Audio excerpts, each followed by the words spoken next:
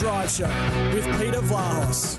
Toolmart, your complete tool centre. Proudly WA owned and operated for over 40 years. Little driving on a Saturday night. It's got another bit of rain. It's starting to get out about 400. Do you see it as a possibility? Oh, look, 250 is nice. I think we'll stay at the moment. It's too hard to forecast forward. Obviously, he's got a contract, but we want to stay in the moment, particularly for this week, and celebrate Pendles for what it is.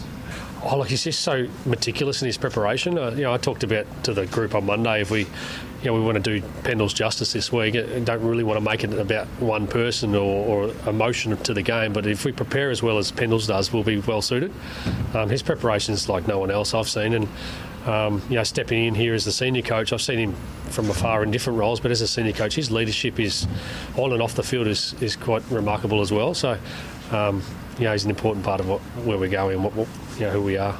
I like Craig McRae. I reckon he's really making an impression as an AFL coach with Collingwood, one of the the biggest brands, and also one that carries a lot of expectation and pressure. And saying that, Scott Pendlebury, 350, what an achievement. Yeah, no, and I love him as a player. He used to be one of my favourite players, and I often used to find myself when you used to the top 50s for your respective publications and so on, or if you were just chatting about it, or always cop some criticism for having him in the top 6 or 7 or 8 players, but I think he was so durable, so important, so influential with his team on ball. Now as a sweeping defender and goes in on ball when Collingwood are in a bit of trouble. And it was significant, last weekend against North. As soon as Pendlebury went in on the ball, Collingwood just looked so much more imposing, didn't they? As for 400.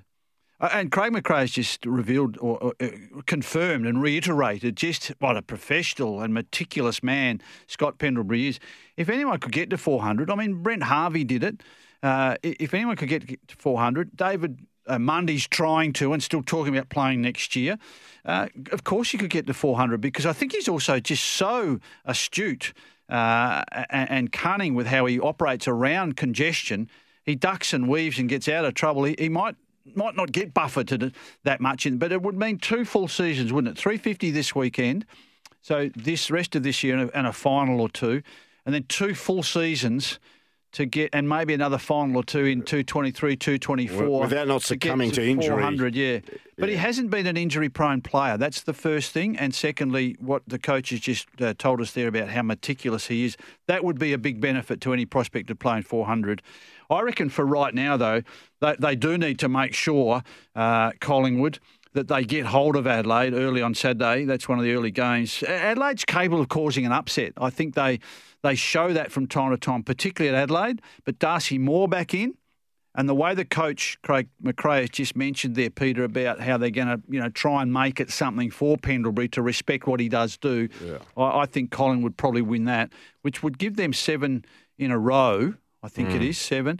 And I think on the back of the scare they got last week where they just had to really slip a gear, then kicked 5 goals in a very quick period of time and played a totally different, or the brand that we've expected from Collingwood, they should beat Adelaide, I think, even though it's in Adelaide on Saturday. What about Carlton Geelong, which is probably the feature game of the weekend? We saw Carlton here firsthand. Geelong again have won 7 on the trot. I said to you during the break, I reckon they'll drop a game, but they won't be too concerned about dropping one game between now and finals time. And it could very well be this weekend. Yeah, and Carlton is stalking the top 4. I touched there a little earlier on today about how the top 4 could break. It would break open a bit more and close the door on any other top 4 contenders if Carlton don't win. So Carlton could certainly win.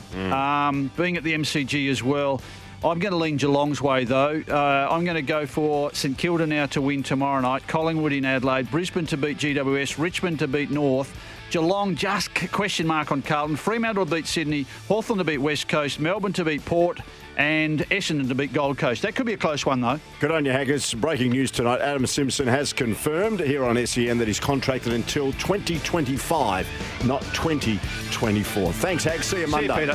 Thanks, Jimmy.